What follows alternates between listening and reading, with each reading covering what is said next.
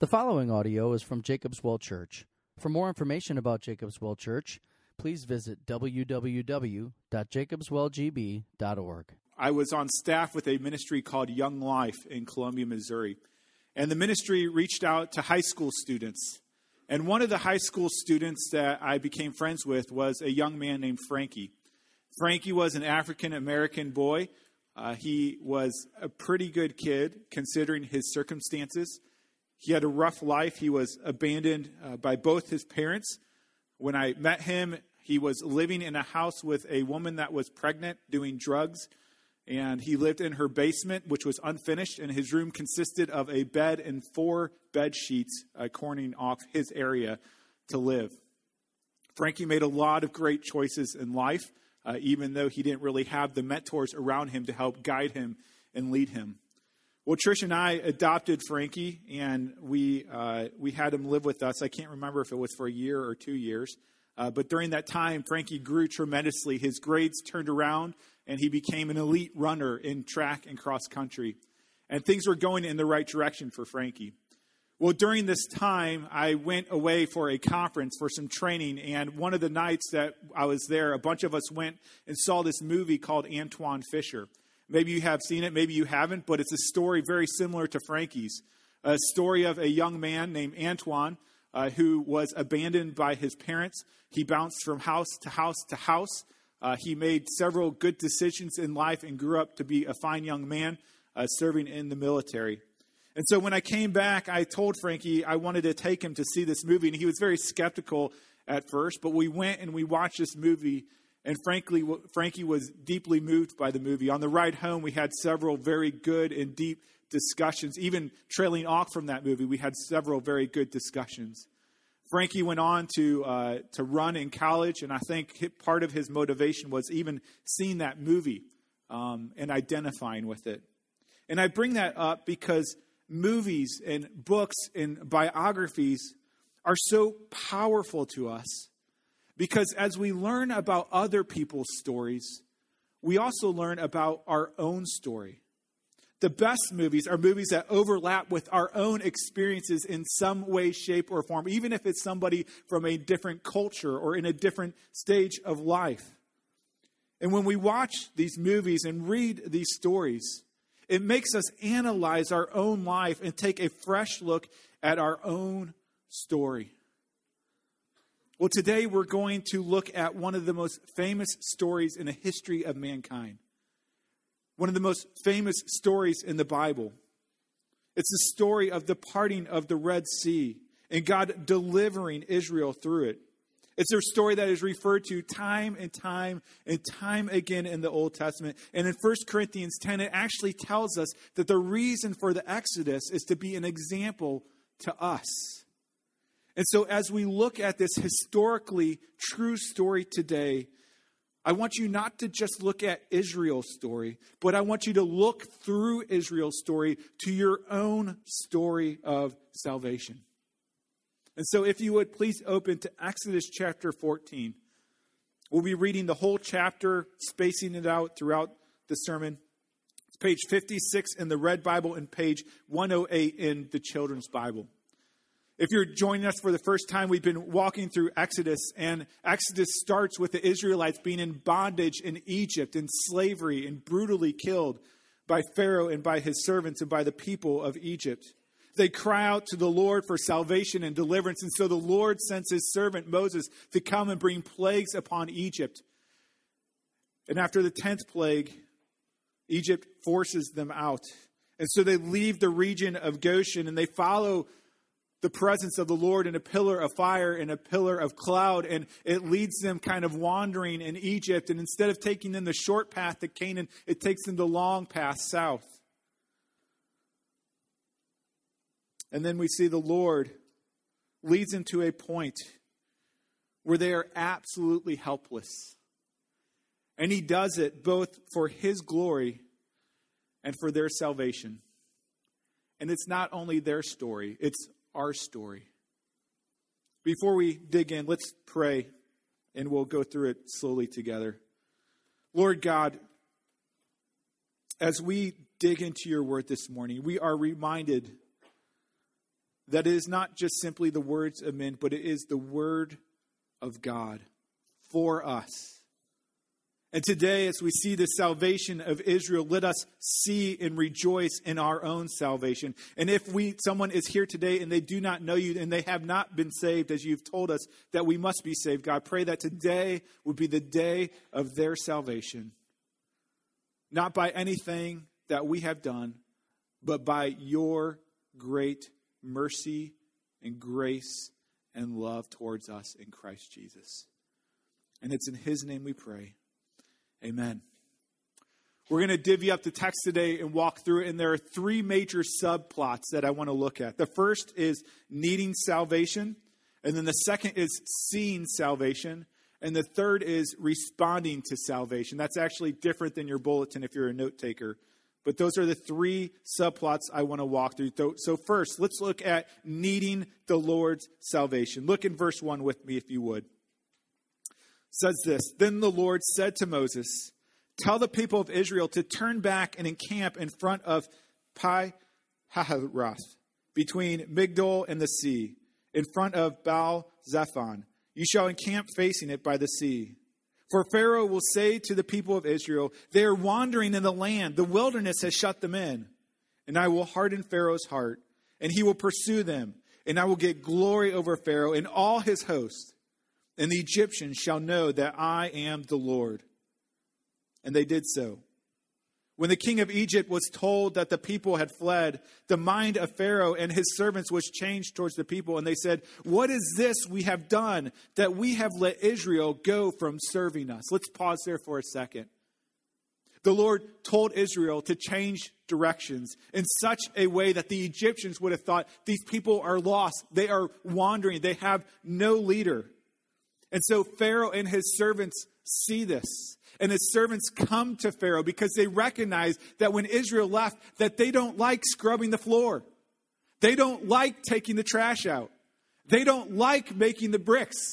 They don't like being the servants. And so they go to Pharaoh and they say, let's go and pursue Israel and bring them back that they may be our slaves. And if they will not, let's kill them. And so they go out to go get Israel. Verse 6, so he, Pharaoh, made ready his chariot and took his army with him and took 600 chosen chariots and all the other chariots of Egypt with officers over all of them. And the Lord hardened the heart of Pharaoh, king of Egypt, and he pursued the people of Israel while the people of Israel were going out defiantly or boldly. The Egyptians pursued them, all Pharaoh's horses and chariots, and his horsemen and his army, and overtook them encamped by the sea, by Pi-hahiroth, in front of Baal-zephon. When Pharaoh drew near, the people of Israel lifted up their eyes, and behold, the Egyptians were marching after them. And they feared greatly. We can understand the fear of Israel, can't we? I mean, there they were. On one side was the Red Sea. On the other side was one of, if not the most powerful military on the face of the earth. We read here that Pharaoh comes with 600 chariots, each carrying probably 3 soldiers, so 1,800 trained soldiers on one side of you. Not only that, we read that Pharaoh also brought all the other chariots of Egypt. In addition to that, in verse 9, all Pharaoh's horsemen and his army. Israel was afraid because they were surrounded by death. If they went east, they drowned. If they went west, they would be killed by the sword. Now, as I said earlier, as we look at Israel's story, we must also look at our own story. And we see that in this life, we are in the exact same predicament as Israel. Death surrounds us. Death looms over us, and there is no way of escape. It doesn't matter how much you exercise, how much you diet, or how many surgeries you have done. Death is inescapable.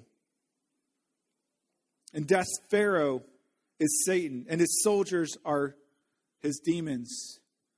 And he is stronger than us, mightier than us. Not one of us gets out of this world alive. Now, how do we respond to that reality? So many times we just try to push it to the back. Or maybe we romanticize it with some helpful quotes from some famous people.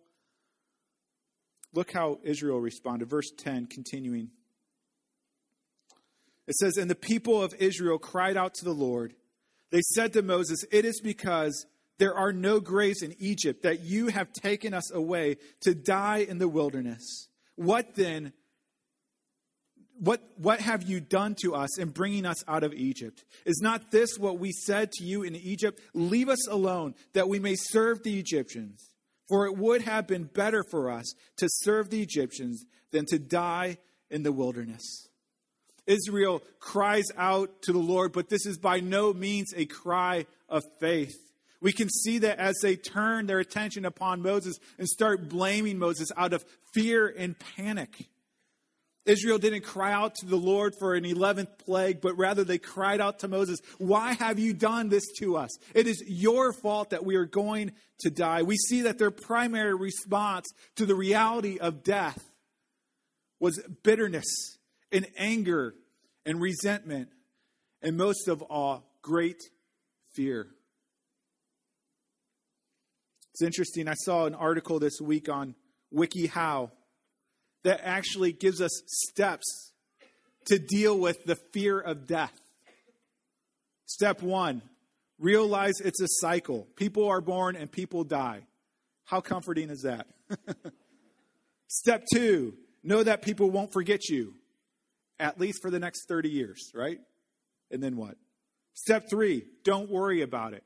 It's really helpful, isn't it? Don't worry about it. And step 4, be optimistic.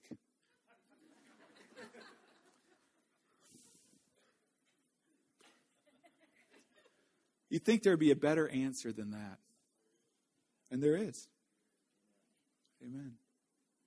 You know, the problem with all of these steps is that they deal with the fear of death, but they don't deal with death itself. All of us will die at least once. But the question is, will you die again? What do you do about the reality of death in your life? Maybe you don't think about it because you don't want to. Maybe you are paralyzed with fear over it. Or maybe you have seen the good news that we look at today, the best news, the gospel news, that salvation comes from the Lord. And he triumphs over all of his enemies, even death itself. And so we are all needing the salvation of the Lord. And he calls us to see the salvation of the Lord. Look with me in verse 11, just for context, backing up a little bit. And we'll read through verse 14. They said to Moses, "It is because there are no graves in Egypt that you have taken us away to die in the wilderness.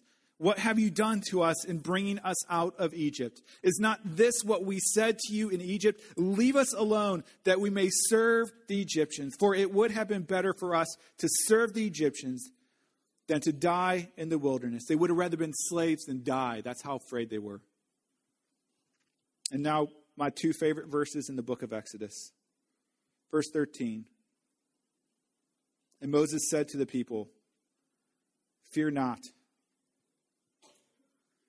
Stand firm and see the salvation of the Lord, which he will work for you today.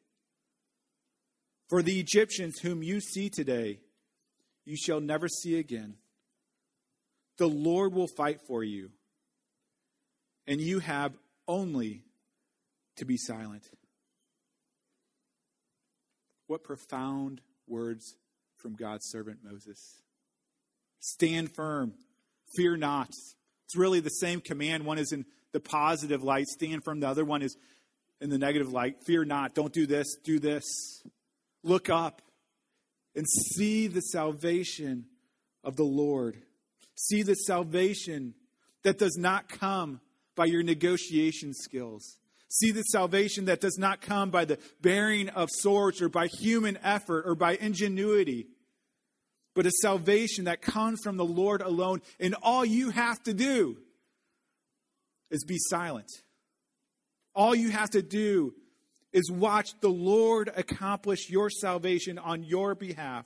A salvation in which you are not soldiers, but you are spectators, but also benefactors. You know, I can imagine how hard it would have been for the Israelites to hear this command. It might have been the hardest command that they could have received, right?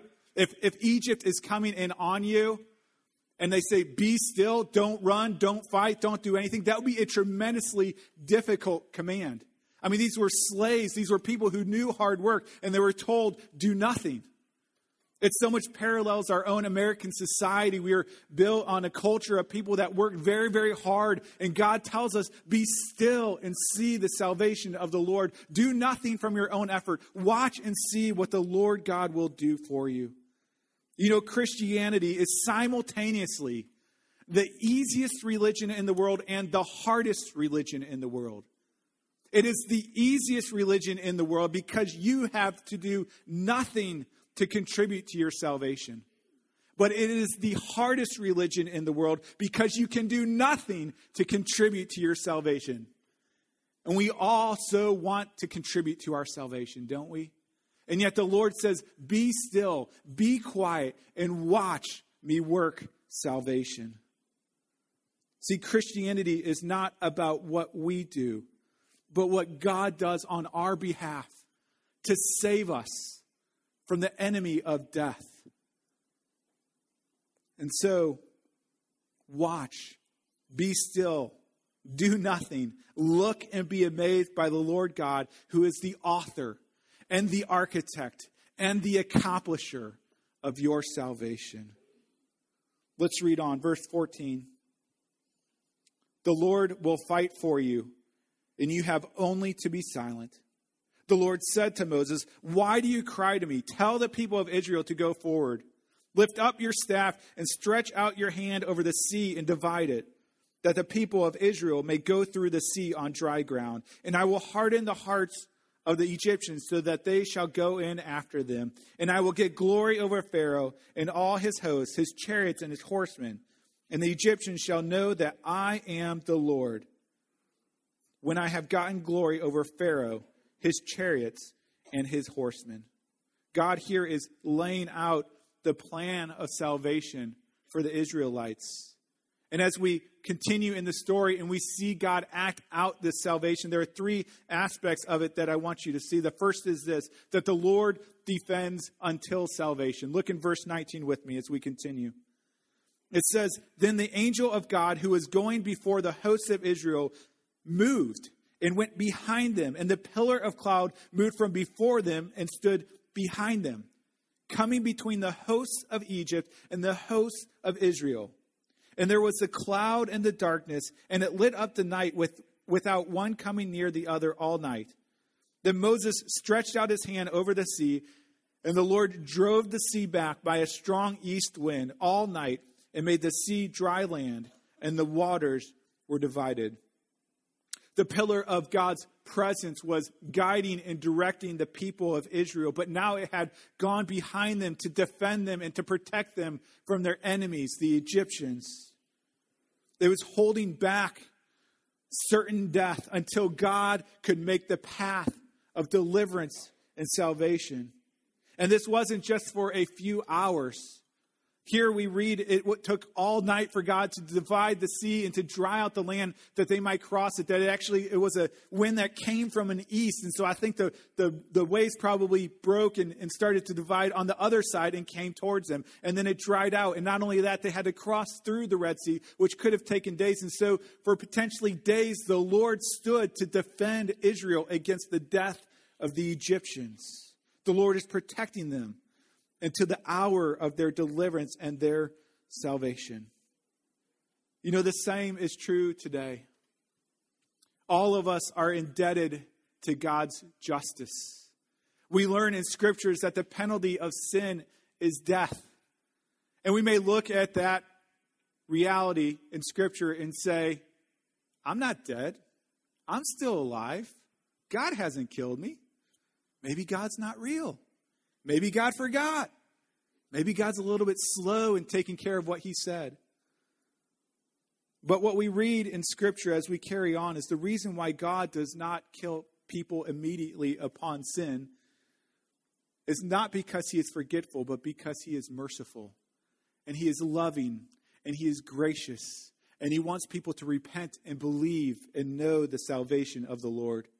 2 Peter 3 goes into this in more in depth. And it says this, they will say, where is the promise of his second coming? Talking about Christ's second coming. For ever since the fathers fell asleep, all things are continuing as they were from the beginning of creation. Nothing's changed. Verse 7, but by the same word, the heavens and earth that now exist are stored up for fire, being kept until the day of judgment and destruction of the ungodly when Christ returns. Then verse 9, the Lord is not slow to fulfill his promise, as some count slowness, but is patient towards you, not wishing that any should perish, but that all should reach repentance. The Apostle Peter is telling us that the reason why Christ has not yet returned to judge us is not because he is slow, but because he is patient and loving and desires that all would turn and trust in Christ for their salvation.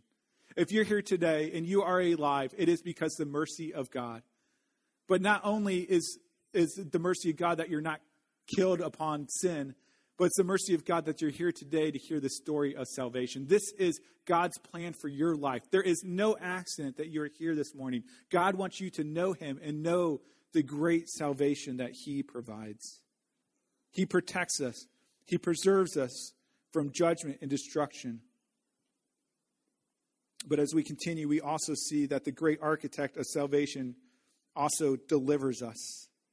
Look in verse 21 with me. It says, then Moses, as commanded by God, Moses stretched out his hand over the sea, and the Lord drove the sea back by a strong east wind all night, and made the sea dry land, and the waters were divided. And the people of Israel went into the midst of the sea on dry ground, the waters being a wall to them on the right hand and on their left. Israel was facing certain death, and there was no way out. They were like fish in a barrel. And yet God miraculously provides a way of deliverance and salvation that they could have never possibly imagined. A way to the other side, a way to escape death and slavery and destruction. 1,500 years later, God provided another way of salvation, another way of deliverance that was not only temporal, but was eternal.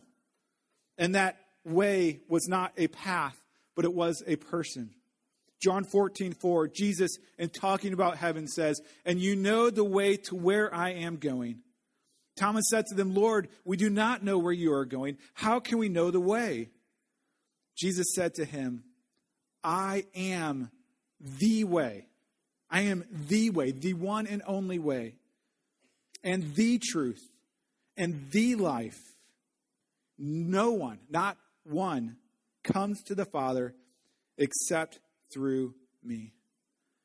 It's so funny in studying this passage. I mean, it never occurred to me before, but God only made one path of deliverance for the Israelites. Only one path for salvation. And my guess is, as Israel was walking through that path to the other side of the Red Sea, to deliverance and to salvation, none of them were there complaining, going, God, why can't you have multiple paths? Why can't you make one dry run over there, one dry run over there? No, they were elated that God had provided salvation and deliverance for them. And yet, how silly is it today that in our culture we say, why would God only provide one path of salvation? Through Jesus. Certainly he would provide multiple paths, but don't you know that all of us are destined for destruction? And it is glorious news that he provides even one path for salvation. And that one path is his son, Jesus Christ. And so the Lord defends us until salvation. He delivers us unto salvation through his son, Jesus Christ. And finally, the Lord destroys, completing salvation. Verse 23. The Egyptians pursued and went in after them into the midst of the sea, all Pharaoh's horses, his chariots, and his horsemen.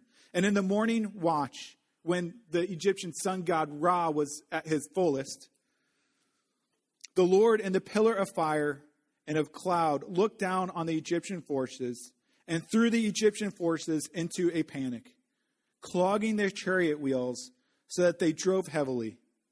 And the Egyptians said, "Let us flee from before Israel, for the Lord fights for them against the Egyptians." Then the Lord said to Moses, "Stretch out your hand over the sea, that the water may come back upon the Egyptians, upon their chariots, and upon their horsemen."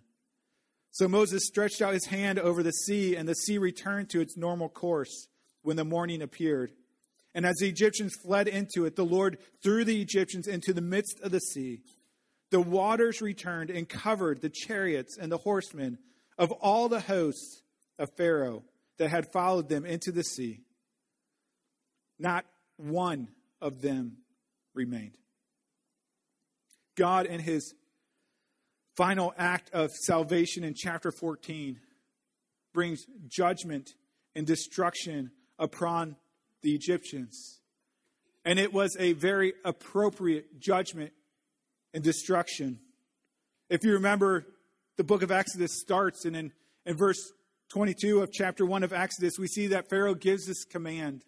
He gives this command that every son that is born of the Hebrews, you shall cast into the Nile, but you shall let every daughter live. Pharaoh in Egypt drowned the sons of Israel. And now the God of Israel, the Lord God, is drowning the sons of Egypt. You see, a key part of the salvation that God has architected is his complete destruction of all of his and our enemies. We discussed this a few weeks ago, but we live in a time that's called the already and the not yet. Because God's kingdom has come in the first coming of Christ, he's redeeming his people, bringing them to himself, reversing the devastating effects of the fall. But the kingdom has not yet been completed. The world is still broken. Satan is still tormenting God's people. Christ has won the war at the cross. Yet till Christ returns, the battle wages on. And yet there is a time coming where Christ will return, and there will be no more battles, no more struggles, no more sin, no more temptation, no more sadness, and no more death. For Christ will utterly and completely destroy and triumph over all of his and our enemies. 1 Corinthians 15:24 puts it this way. It says, "Then comes the end, when he, Christ, delivers the kingdom to God the Father after destroying every rule and every authority and power. For he must reign until he has put all his enemies under his feet. The last enemy to be destroyed is death." You know, we often don't think of a warrior God. We think of a soft and gentle God. But we need a God that will put a death to death. We need a God that will put a death to misery. We need a God that will put a death to suffering and injustice. This is what our hearts long for. And we are promised that God will come and one day destroy all the sadness in the world and bring his kingdom of joy and salvation fully and completely to rule over the world for all eternity. For those who trust in Christ, our salvation has been secured at the cross. But when Christ returns, he will utterly destroy all of our enemies and even death itself. Now, as we look at the deliverance and the salvation of the Lord, and we look at this story of the parting of the Red Sea, I think if you're like me, maybe you lose a little bit of awe over this story. Because you've heard this as a young child, it's in movies, people talk about it, you've heard about the parting of the Red Sea, and we forget just how amazing and jaw-dropping this miracle of salvation is. I love the story of the little boy who came back from Sunday school one morning, and the father asked, "What did the teacher talk about today?" And he said, "How the people of Israel were kept in Egypt and used as slaves by this guy called Pharaoh. And When Pharaoh let them go, he changed his mind and sent his army after them. And his father replied, then what? What happens next? Well, the boy continues, Moses calls in the Israeli Air Force, and they attacked the Egyptian tanks and destroyed them on the ground. They also gave cover while the engineers laid down the pontoon bridge across the Red Sea. And then the people of Israel crossed over without getting their feet wet. But when the Egyptian army got on the pontoon bridge, the Air Force came back and bombed it away, and the Egyptians drowned. The father, surprised, said, is that what your teacher told you? And the boy responded, well, not exactly. But if I told you what she said, you wouldn't believe me. This is an amazing, miraculous work of salvation. Dividing the Red Sea to make a path for the people of God to escape death and to be saved. We are told to fear not and stand firm and be in awe of the salvation of the Lord, because he defends us, keeping us alive until salvation. He delivers us through Jesus Christ unto salvation. And finally, he destroys all of his and our enemies, even death itself. We desperately need salvation. The Lord has gloriously authored and accomplished salvation through his own Son, Jesus. And now that we have seen the salvation of the Lord, how should we respond to such a great God and such a great salvation? Well, in Exodus chapter 15, which is the next chapter, we see a further demonstration of the response to the salvation of Israel. And we'll get to look at that next week, but it's singing and dancing. But before there is singing and dancing, we see there is fear and faith. Look with me in verse 29. It says, but the people of Israel walked on dry ground through the sea, the waters being a wall to them on their right hand and on their left. Thus the Lord saved Israel that day from the hand of the Egyptians, and Israel saw the Egyptians dead on the seashore. And now here's the response to those who've been saved. Israel saw the great power that the Lord used against the Egyptians. So the people feared the Lord, and they believed in the Lord and in his servant Moses. The first thing we see is that we must respond to the salvation of the Lord with fear.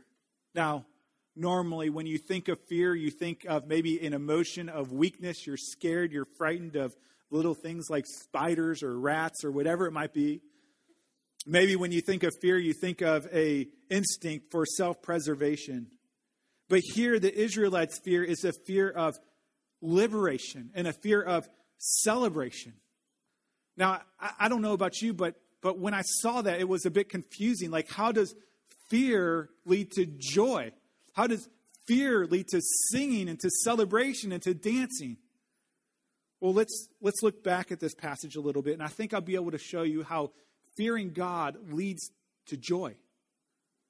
As you look back, as we look through this chapter, what we have seen is that the reason for their fear is because they caught a glimpse of the awesome glory of God, as did the Egyptians. In verse 4, the Lord says, I will get glory over Pharaoh and all his hosts. He's going to reveal his majesty, and the Egyptians shall know that I am the Lord. Verse 17, the Lord says again, I will get glory over Pharaoh and all his hosts, his chariots and his horsemen. And the Egyptians shall know that I am the Lord when I have gotten glory over Pharaoh and his chariots and his horsemen. And then verse 25, the Egyptians said, it was undeniable. Let us flee from before Israel, for the Lord fights for them against the Egyptians. You see, when they got a glimpse of the glory and the power of God, whether you were an Egyptian or whether you were an Israelite, if you got a glimpse of the glory and the power and the awesomeness of God, the natural response is fear. But the difference between Egypt and the difference between Israel is that Egypt's response to fear was one of judgment. But Israel's response of fear was one of salvation. Egypt's fear led to dismay because this meant their destruction. Israel's fear led to joy because it meant their salvation. Israel's fear leads to celebration because this awesome God was for them and not against them. Not only that, but their fear of this awesome God was driving out all other fears. If you remember earlier in the passage, again, Moses commands them, fear not.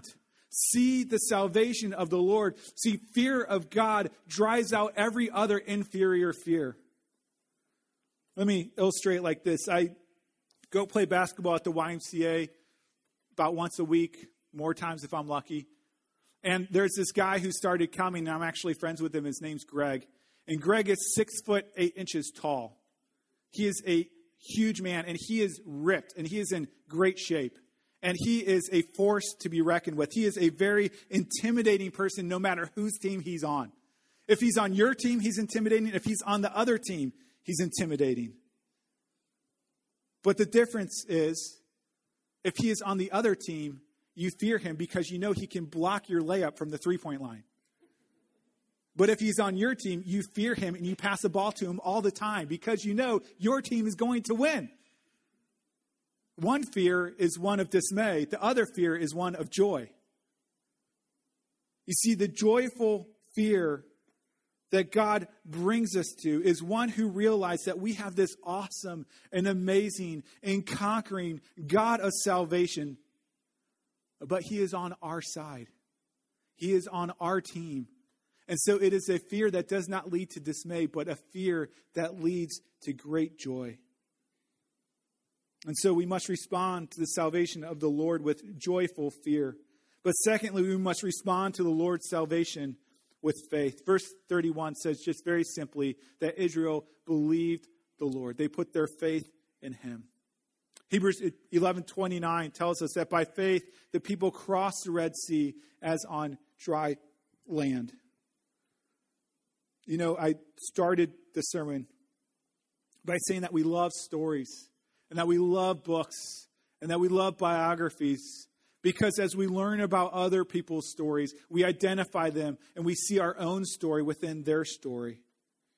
And so as we look at this story, I just want to ask a simple question. Where are you in this story? Are you on the west side of the Red Sea, standing and surrounded by death? Or have you crossed from death to life and gone to the west side of the sea? I'm sorry, did I get that right? Are you on the west side, surrounded by death, or have you passed to the east side? That's right. The east side's always better. Amen? All right.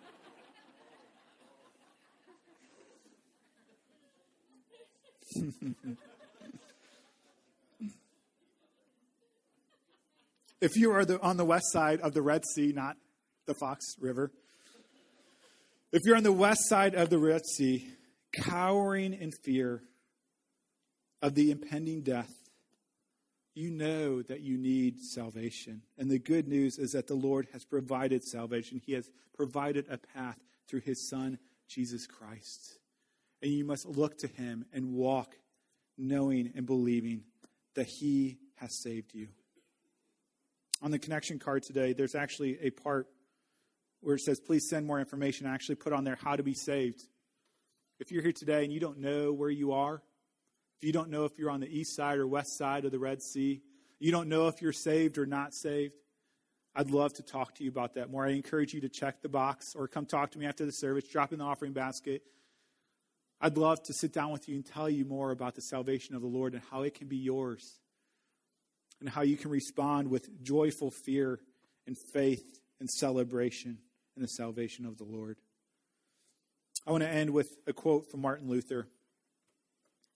Martin Luther said, "The life of Christianity consists of possessive pronouns." Possessive pronouns. It is one thing to say Christ is a Savior. It is quite another thing to say he is my Savior. The devil can say the first. The devil can say Christ is a Savior. But only the Christian can say he is my Savior. And so I want to ask you today, do you not only know that Christ is the Savior, but have you made Christ your Savior? Have you known your need for salvation and looked to the Lord who is the author and architect and accomplisher of salvation upon the cross? Look to him. trust him, fear him, see the salvation of the Lord, and celebrate. Let's pray. Lord God, thank you that you would save a people like us, people who have moved themselves into their own bad situation, Lord. And yet you have provided a way of salvation through your Son, Jesus Christ. And we praise you for that today. Lord, as we turn to the Lord's table, we are reminded, God, of the way that you provided through your Son. And we look to it as a tangible proclamation of the gospel, a reminder of the sacrifice of Christ, that he was crushed below the waist, that we could be set free. And so, Lord, as we look to these elements, God, we pray that you would take them and that they would not just be bread and wine to us, God, but they would nourish us through your Holy Spirit to rejoice in our salvation. We pray this in Christ's name. Amen.